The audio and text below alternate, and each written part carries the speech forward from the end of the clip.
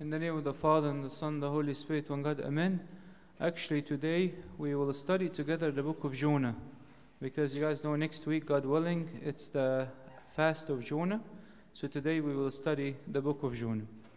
The book of Jonah in the Old Testament is extremely unique. Because it is probably the only book in the Old Testament that is directed to the Gentiles. It's not directly to the Jews. And it's actually one of the most important books because it shows that God visiting everybody. In the Old Testament, even people in the Old Testament thought this is God of Israel, but actually it shows that God is trying to reach out to even the Gentiles. And by the way, just to let you guys know, the people of Nineveh, as all you guys know, repented after the message of Jonah. But then 100 years later, they have sinned again. And the punishment of God came upon the second generation that sinned. Okay? The book of Jonah is also unique because almost in every single prophecy in the Old Testament, it speaks highly of the man of God. And tries to highlight the strength and of the relationship between the man of God and God. The book of Jonah is almost making Jonah look like silly. Making him look like this man does not fit to become a man of God.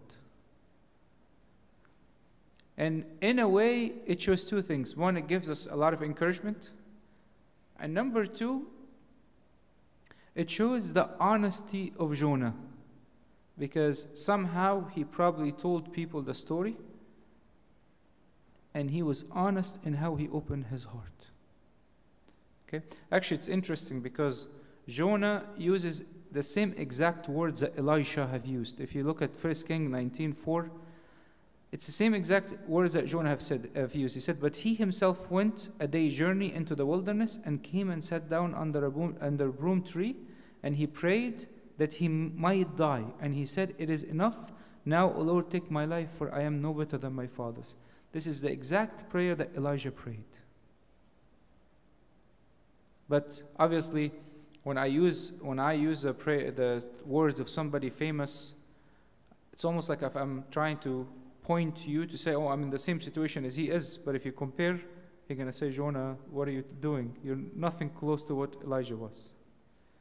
So in a way, he's coming across to almost seem like the Pharisees of the New Testament.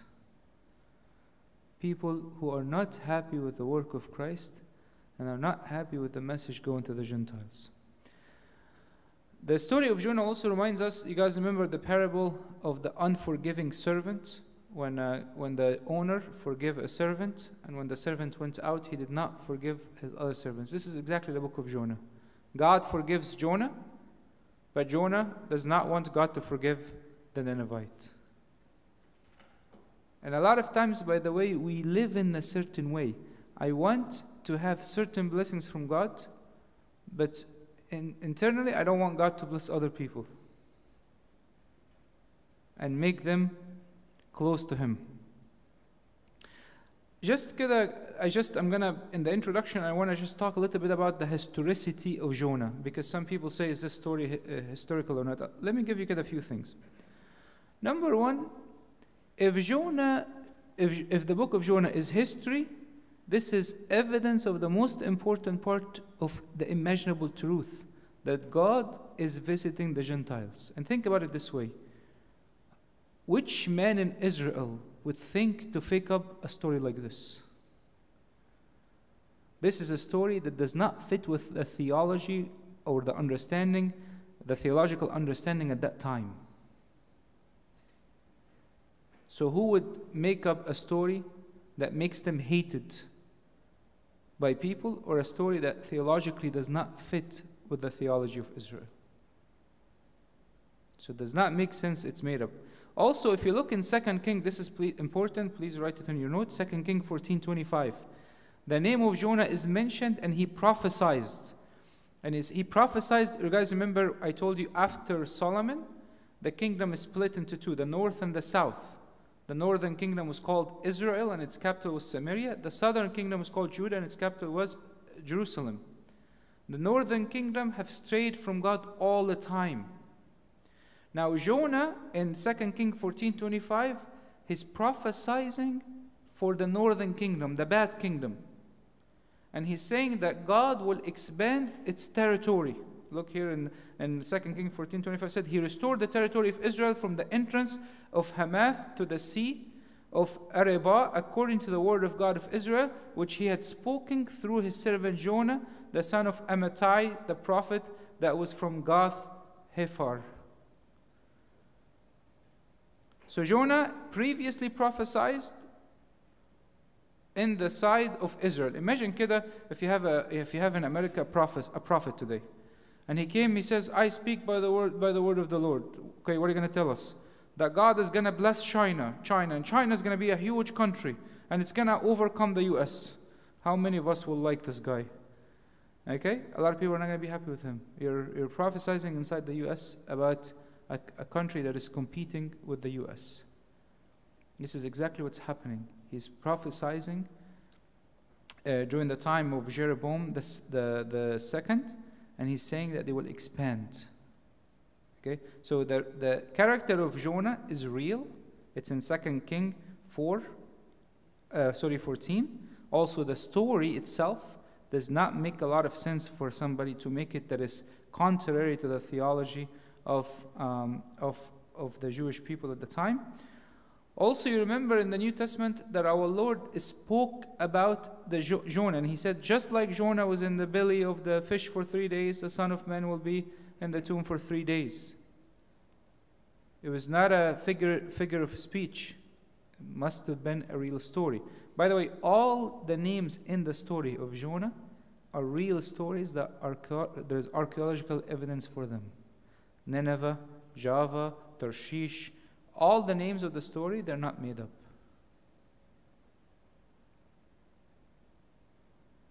So the story has a lot of, for example, the city Nineveh, it actually is in Genesis. If you open Genesis 10:11, and it was about almost built in the 4500. And it was not always the capital of Assyria, but it was one of their major cities. The city Tarshish actually means to smell or to smelt, because they were involved with mineral trades, and they were actually part of Spain. So really, it's very hard for us to say this is. I mean, obviously, in the church we know that this is a true story. Even Saint Jerome spoke about it, but I'm just giving you some background for historicity. Most likely, this book was written around the 2 Kings 14:25, which I was telling you is about 780 BC, before Christ. 780 BC. Now, the one point that I want you guys to keep in mind is that some people say that Jonah himself did not write the book, because if you look in the book, he speaks of as a third person. He's not speaking in the first person. He says, "And God spoke to Jonah," and God. That's fine. It could be he made somebody else write it for him. It could be he's writing in the third person. We don't have a lot of information on that. Okay, so just one point before we go into the structure in the first chapter. Remember, our Lord Jesus Christ said Jonah is a sign. In what way Jonah is a sign? Because when Jonah was delivered from the belly of the fish, it became a sign to the Ninevites. They saw a man whom all of a sudden came out of the mouth of a fish. And that great miracle made them look at this and say, what's happening? The same thing with our Lord Jesus Christ. Even though Jesus performed many miracles, but Jesus himself said, when the Son of Man is lifted on the cross, people will believe. When the Son of Man was on the cross and died, he became a sign to people to believe. Okay? The structure of Book of Jonah is actually very simple. It's really beautiful, actually. From chapter 1 to kind of the beginning of chapter 2 is Jonah sinned and saved. Jonah committed a sin and saved. From chapter 3 to 4, Gentiles sinned and saved. So the story is very simple. Half of the book is Jonah sinning and God saving him. The other half, the Gentiles are sinning and God saving them. And that's really beautiful. That the servants whom God is sending must experience the repentance first before they go and actually preach the Word of God. If you go without knowing that you are a sinner and God forgive you, you are not going to be able to look at people with the eyes of God. Now let's read the first 3 verses and then we'll go through them together. Now the word of the Lord came to Jonah, the son of the Amittai, saying, Arise, go to Nineveh, the great city, and cry out against it, for their wickedness has come up before me.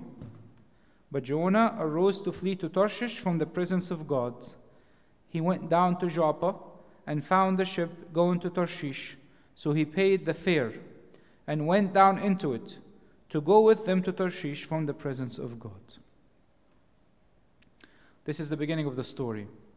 The story begins with a communication from God Himself, telling Jonah, Jonah, go to Nineveh. Now, it's important for us to understand also a couple of things. When Jonah gets the message that God wants him to go to Nineveh to preach, he hates his life. Because he already preached for the northern kingdom, so all the people in the south hate him already. Now God wants him to not only go to the north, even go to the Gentiles. So to him, this is just too much to ask.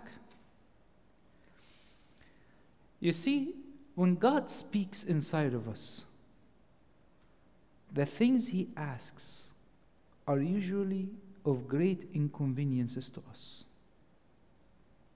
Sometimes they are small, but they are inconvenience to us. Otherwise, it would not be worthy of His voice. And God might come to whisper in your ear and tell you, look, try to fast today extra. Try to go visit this person. Try to mention this person in your prayer. Today you were going to eat a meal you like. God said, you know what? Try to give up this meal today. Tabda, I'm excited for it. Yeah, but I want you to give up this meal. He speaks to you in a very still voice. And it's inconvenient. And your response depends, or your willingness to hear the voice of God will make the voice of God either become clearer in your heart or you dim it, you don't hear it anymore. And you look for the voice of God, you can't find Him. Now, when Jonah tried to run away, he ran away to Tarshish.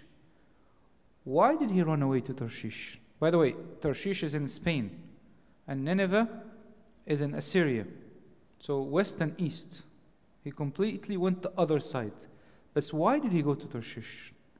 If you want to know why, you have to open Isaiah 66:19. What does it say? Look at this verse. It says, And I will set a sign among them, and I will send those that escape of them unto the nations, to Tarshish, to Pul, to Lud, that draw the bow, to Tabol and Javan, to the islands afar off.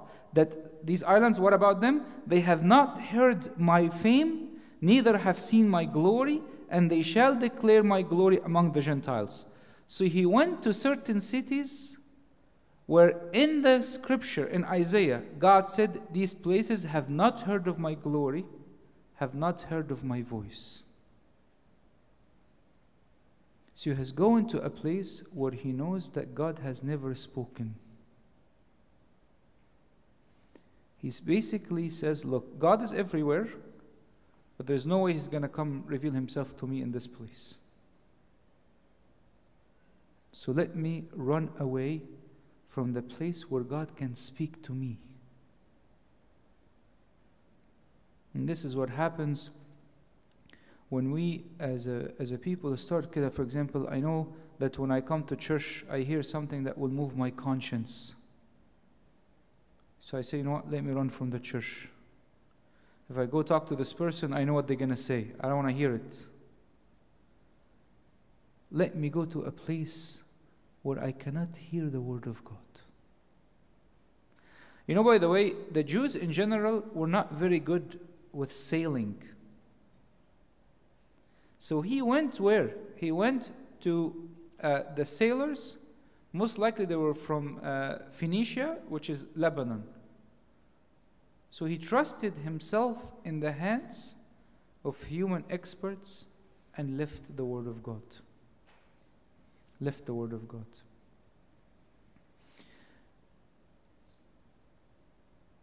Sometime we have to ask ourselves, how did Jonah hear the word of God? Was it a dream? Was it an actual voice, a revelation? It is not clear. It is not clear. But what's clear is that whatever voice he heard, it was so clear that he knew it was the voice of God. Now what God is telling him, he's telling him, look, the sins of Nineveh, the wickedness have come up to me. God sometimes waits. By the way, when we commit sins and we stay away from God, God waits patiently. And His patience sometimes should lead us to repentance. And God sends warning that are general to the whole world and warning that are specific. Tell me a time where people felt, we live in people felt that, the world is at its best. There's always challenges. There's always problems. Whether a pandemic, whether cancer, whether wars, always issues. There is constant warning that God is sending. By the way, the word Jonah means dove, and the word Amittai means truth. And some people thought of trying to put explanation together, the dove, the son of truth, or basically dove because he's making peace between the Gentiles and God, and then the son of truth because he spoke truthfully of his experience. There are many, many ways you can look at this. Okay? And as I said earlier, Nineveh is a real city. It is actually, if you find it, it's the opposite, the modern city of Mosul, and north city of Iraq. And in Syria. Even when ISIS went in, there is a big church there for Jonah, the prophet. And as we said, it's from the year 4,500. When God said, I want you to go and I want you to preach against Nineveh because their wickedness have come up to me. A lot of places, a lot of people can commit sin. But sometimes people are committing so much aggression and their sins have become so difficult that God must send a warning. The Assyrian, by the way, historically were known for being very violent. One of the grandson of Sennacherib, he actually used to tear off the lips and the hands of his victim. And they actually used to beat people alive, and they will make it a skull, like a little bit of piles of skulls, so that you can show people how great they are. So God is telling him, their wickedness have come to me. And you can imagine also Jonah is probably afraid. You're going to send me to Nineveh? They cut people's lips and arms and they kill people alive and you put the skulls there? It doesn't look really fun. This is terrible. I don't know if I want to go there. Now, in verse 3, he said, Jonah did something weird. He took the words of God to disobey God. God told him, arise and go. He rose, but where did he go? To a completely different place. And by the way, some people think that Jonah hired the whole ship to go. Because it was not that easy to find a ship that will go to Spain immediately in that way. And if he truly hired a ship to go, it means that he almost sold everything he has. Because hiring a ship to go from Jerusalem with sailors all the way to Spain is very costly. So he have almost declared full disobedience on the word of God, and he said, look, I'm not coming back anymore. That's why you see in verse 3, he's determined. So Jonah rose, he fled to Tarshish from before God. He went down to Joppa. He found a ship to go into Tarshish. He paid its fare. He went up. It's plan. Done. I'm leaving. I'm out of here. That's what he's doing. And then it says he's leaving away from the presence of the Lord. Obviously, Jonah is a prophet, and he knows that God is everywhere. But what it means to be out of the presence of the Lord?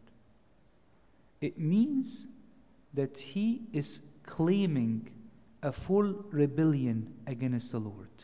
And you will see this in Genesis 4:16 and the story of Cain and Abel. Then Cain went out from the presence of the Lord and dwelt in the land of Nod and the east of Eden.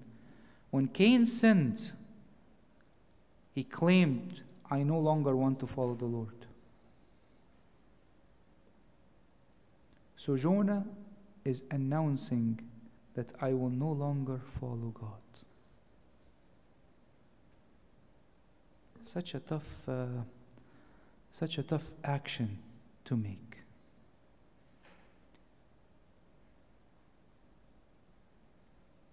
And when you look at his action, don't distance yourself so much from it.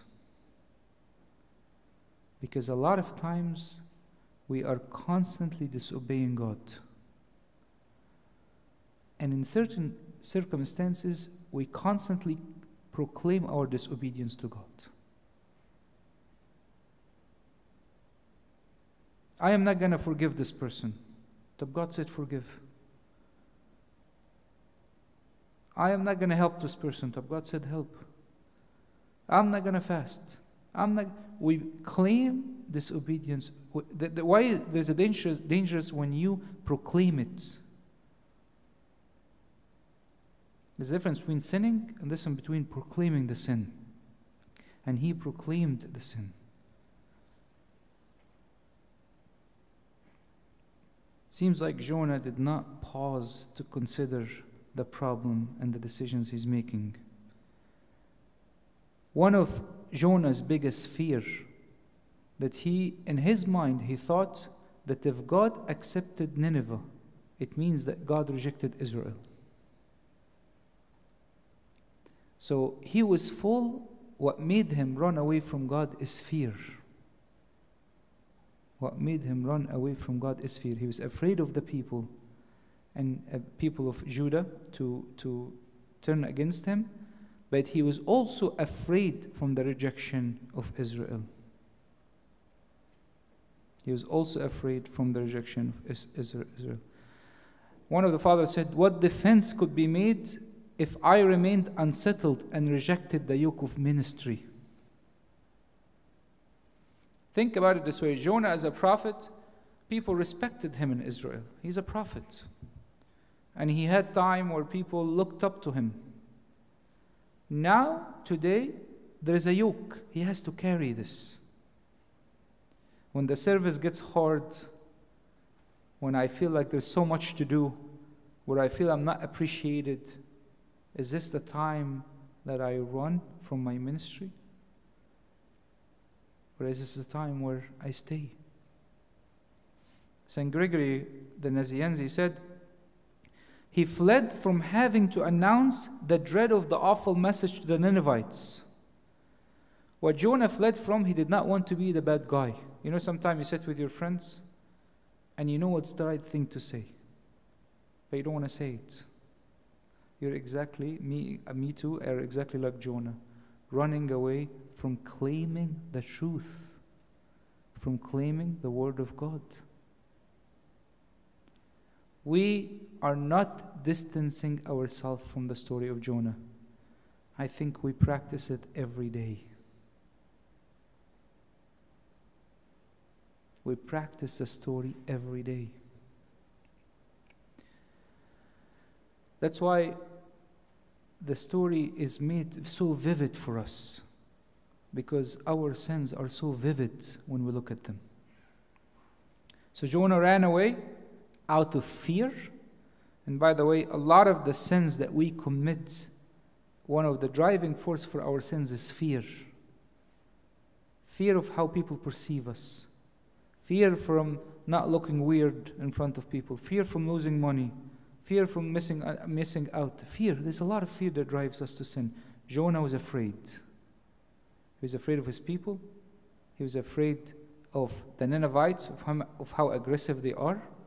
He was afraid that God will change and turn against Jerusalem. Now, but God is patient and merciful, and He visits His people in different way. Now, according to the law, Jonah deserves death. He said, you know what, God, I proclaim I will not listen to you. I disobey you, I'm going to run away from you, and I don't care about what you say. Then let's go from verse 4 to verse 6. But the Lord sent out a great wind on the sea, and there was a mighty tempest on the sea, so that the ship was about to be broken up. Then the mariners were afraid, and every man cried out to his God, and threw the cargo that was in the ship into the sea to lighten the load. But Jonah had gone down into the lowest parts of the ship, had lain down, and was fast asleep. What's happening from the disobedience of God and from all the emotion that he went through, probably from selling his property to buy this really expensive ship and hire the sailors? He was exhausted. He went to the ship, the lowest part of the ship, almost the lowest part of sin. It's almost like when somebody spiritually dies. He went down to the ship and slept. Nothing moves him. The nature is turning around him. The sailors are afraid. The world is turning upside down. The sin makes you numb. The sin makes us not aware. It isolates us from God. It isolates us from God. Now, the sailors, by the way, it was not uncommon to see storms all the time. But the sailors knew that this storm is not usual. This is nothing common. We've never seen this before. They probably would not have sailed in the first place if they would have expected a big wind to come. But they said there must be a problem. Somebody must have disobeyed God. And what did they do? Each sailor started to pray to their gods.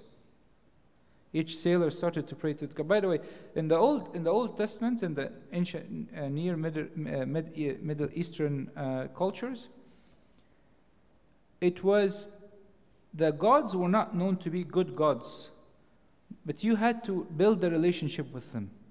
They don't care about the goodwill of the human being per se, but each god you have to figure out a way to please him or her. And you kind of see a deal that will agree on with God. So tell God, for example, one of the gods, God of the sea, tell him, look, if you make me pass this trip safely, I will sacrifice for you. You know, just deals. There is no like a moral code. There is no concept of repentance to the sailors. It's a very simple idea. I have to please the gods, and each god is pleased differently. Let me see how can I please them. So the sailors themselves, the Gentiles that Jonah was supposed to be sent to, are kneeling and praying to God. And Jonah is no way to be found. He's sleeping at the bottom of the ship, sleeping in his sin. Verse 6 to verse 8. So the captain came to him and said to him, "What do you mean, sleeper? Arise, call on your God. Perhaps your God will consider us so that we may not perish." And they said to one another, "Come, let us cast lots, that we may know for whose cause this trouble has come upon us." So they casted lots, and the lot fell on Jonah.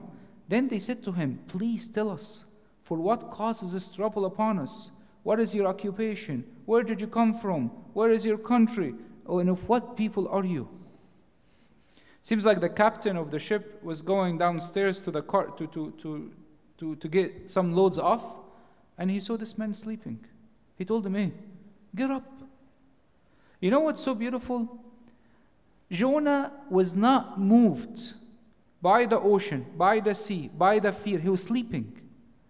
But then God repeated exactly the same message that he sent to him. In verse 1, on the lips of the Gentile captain, what did he tell him? Arise and call. This is what God told Jonah. Arise, go to Nineveh and call. He got the direct message from the people he did not want to preach to. Sometimes, even in the world, God can use the people that we think they are far away from Him to send us messages. And we all experience this in our life. You might see somebody who's not religious, but God might use His words to touch you. This is God speaking. I should listen, because it is consistent with the message that God had been sending me over and over and over again. There is a desperate prayer meeting and Jonah sleeping. And they're telling him, pray to your God. Maybe your God will do something. They're so desperate, they're so confident that this is not normal. Can you imagine the people, the Gentiles, the people who don't believe in God? They are so confident that this is not normal. This is not a normal wind. We have never seen anything like this.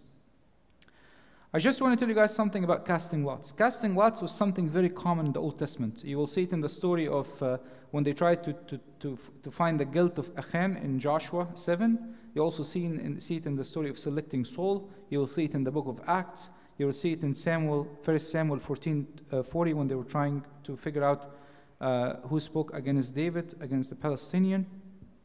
So it's a very common practice. But so I want to tell you how they used to do it actually, so you kind of have it in your mind. They actually used to bring stones, and then they will paint half of the stone a dark color, and the other half is a light color. And basically you have two stones in your hand, and you'll throw them. If the two sides are dark, it's no. If the two sides are light, it's yes. If it's one dark and one light, repeat. Okay? So imagine with me the scene, Jonah and everybody on the ship. Throw the dice. Throw the dice. Throw the dice. Everybody is a no. And it comes out to this Jonah. Say, yes, it is you. If you try to do statistically the probability of this, good luck. What is the probability that the lot will turn into Jonah? Very small. Very small. And the Marines started telling him, like, this all happened because of you. Like, we want answer. Like, where are you from? What do you do? Where do you come from? What is your job? Tell us. What did you do to us? We're about to die. And you know what? All the questions they're asking him, they are embarrassing. Imagine they're asking him, what is your job? What is he going to say? A prophet of God?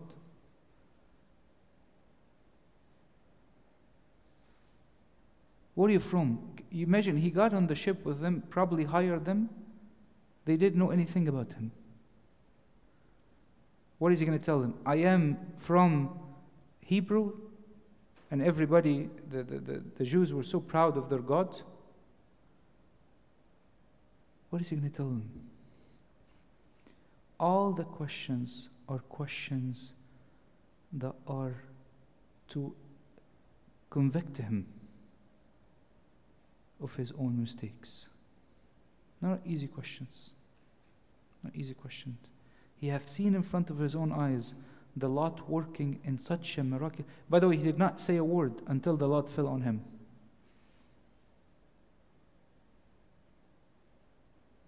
This was unusual. that every single person in the ship would be okay except Jonah. Look in verse 9, Jonah starts to confess. He said, so he said to them, I am a Hebrew, and I fear the Lord God of heaven, who made the sea and the dry land. Then the men were exceedingly afraid, and he said to him, why have you done this? For the men knew that he fled from the presence of the Lord because he had told them. And they said to him, what shall we do to you that the sea may be calm for us? For the sea was growing more tempestuous. And he said to them, pick me up and throw me into the sea, and the sea will become calm for you. For I know that this great tempest is because of me.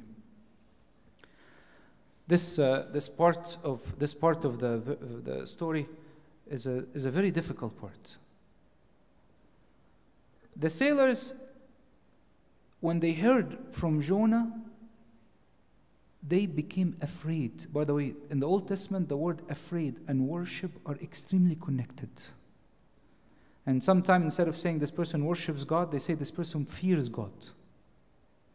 So when they heard his story, they became so touched. I'll tell you guys something. I think what happened is vice versa. Probably Jonah was affected by the piety and the spirituality of those sailors that he confessed to them everything. They probably taught him. And because of them, he probably confessed his sins.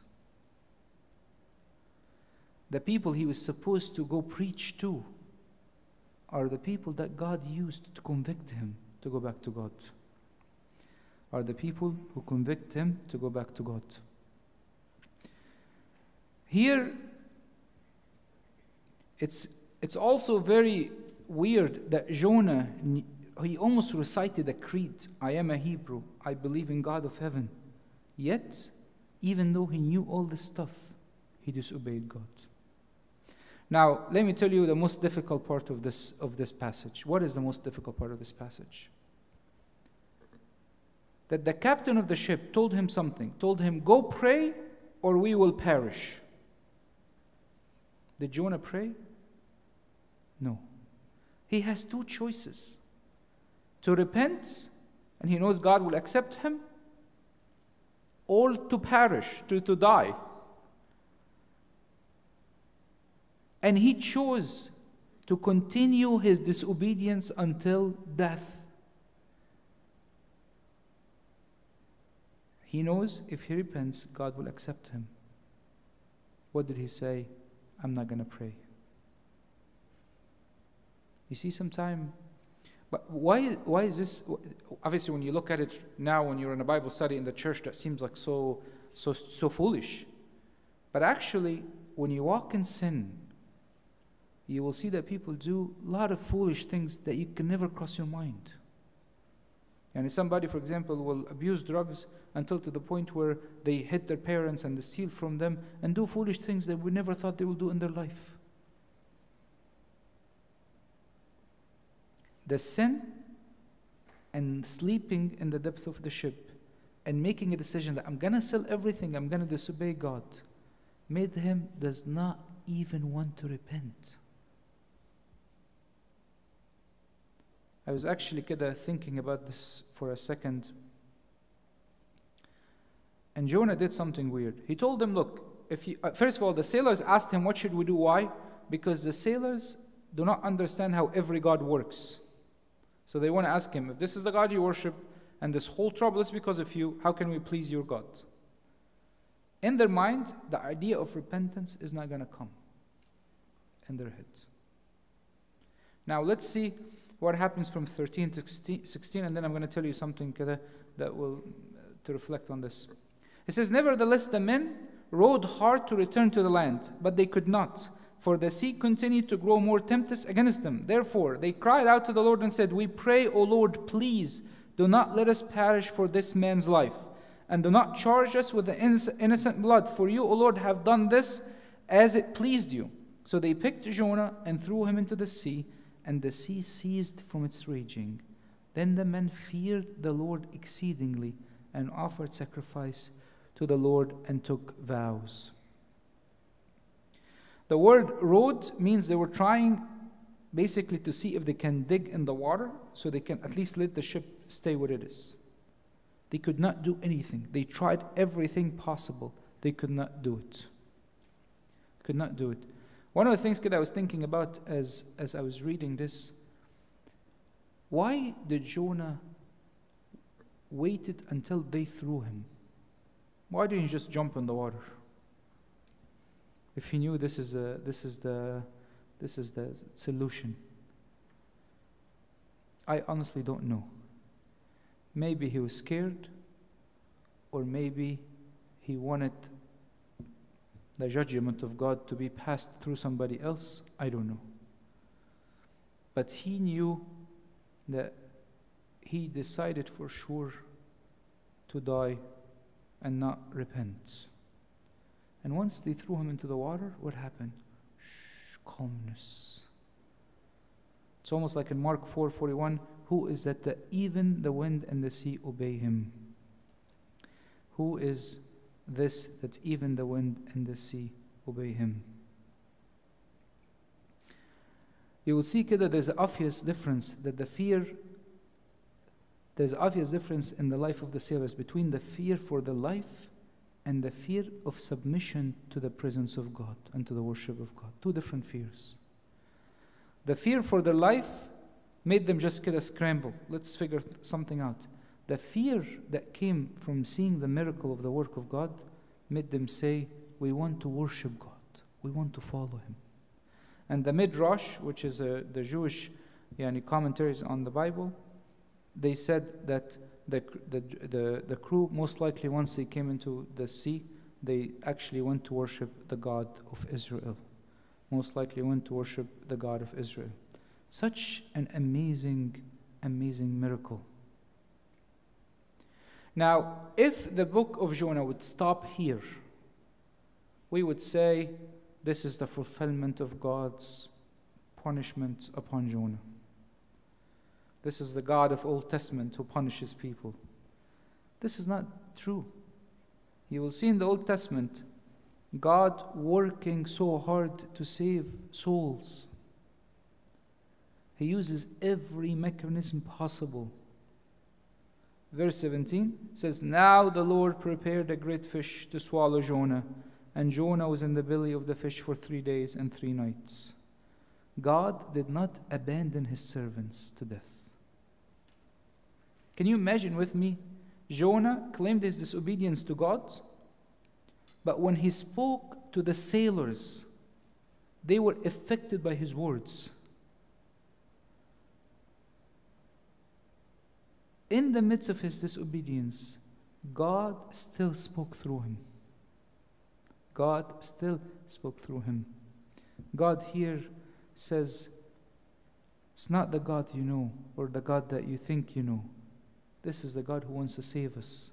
Saint Jerome said, the sailors and the passengers in the book of Jonah say, we beseech you, O Lord, do not destroy us on the account of this man, and lay upon us the innocent blood, for you, O Lord, have done this as it pleased you. They do not know the reason why the prophet, a fugitive servant, deserved to be punished. Yet they justify God and acknowledge the blood of him whose deeds they do not know to be innocent. And in conclusion, they say, O Lord, you have done this as it pleased you. What St. Jerome is saying is that the sailors teach us submission to God. They took the prophet of God, they threw him into the water, and they said, O Lord, as it pleased you. We trust in whatever you do. And sometimes I have to ask that question when I have a lot of questions in my life that I don't understand. Can I say the same words? Oh Lord, I trust you. Even if things are not clear today, can I say the same things or not? Can I say the same things or not? Just one thing I want to conclude with. St. Augustine said, some people, by the way, from the time of Augustine was in the 3rd century, 4th century, they doubted the story of Jonah. And St. Augustine said something interesting. He said, It's either all the miracles in the Bible are true or either none is true. Sometimes people want to put Christianity only as a miracle of the resurrection of Christ. But all other miracles that Jesus did are all fake, are all not true. They're all stories, parables, even though there were people who are eyewitnesses to these miracles. And St. John said, I have witnessed everything. It's either you accept all as miracles or you accept none. You cannot just pick and choose the one that you think fits your mind better. It doesn't work that way. It's either you submit to God and see His words to you, like Jonah. Later on, hopefully he will listen next chapter. Or just be a selective believer who almost follows his own way, but just kind of framing it in the Word of God. May God give us the strength to hear His voice and to obey His voice, and glory be to God forever and ever. Amen.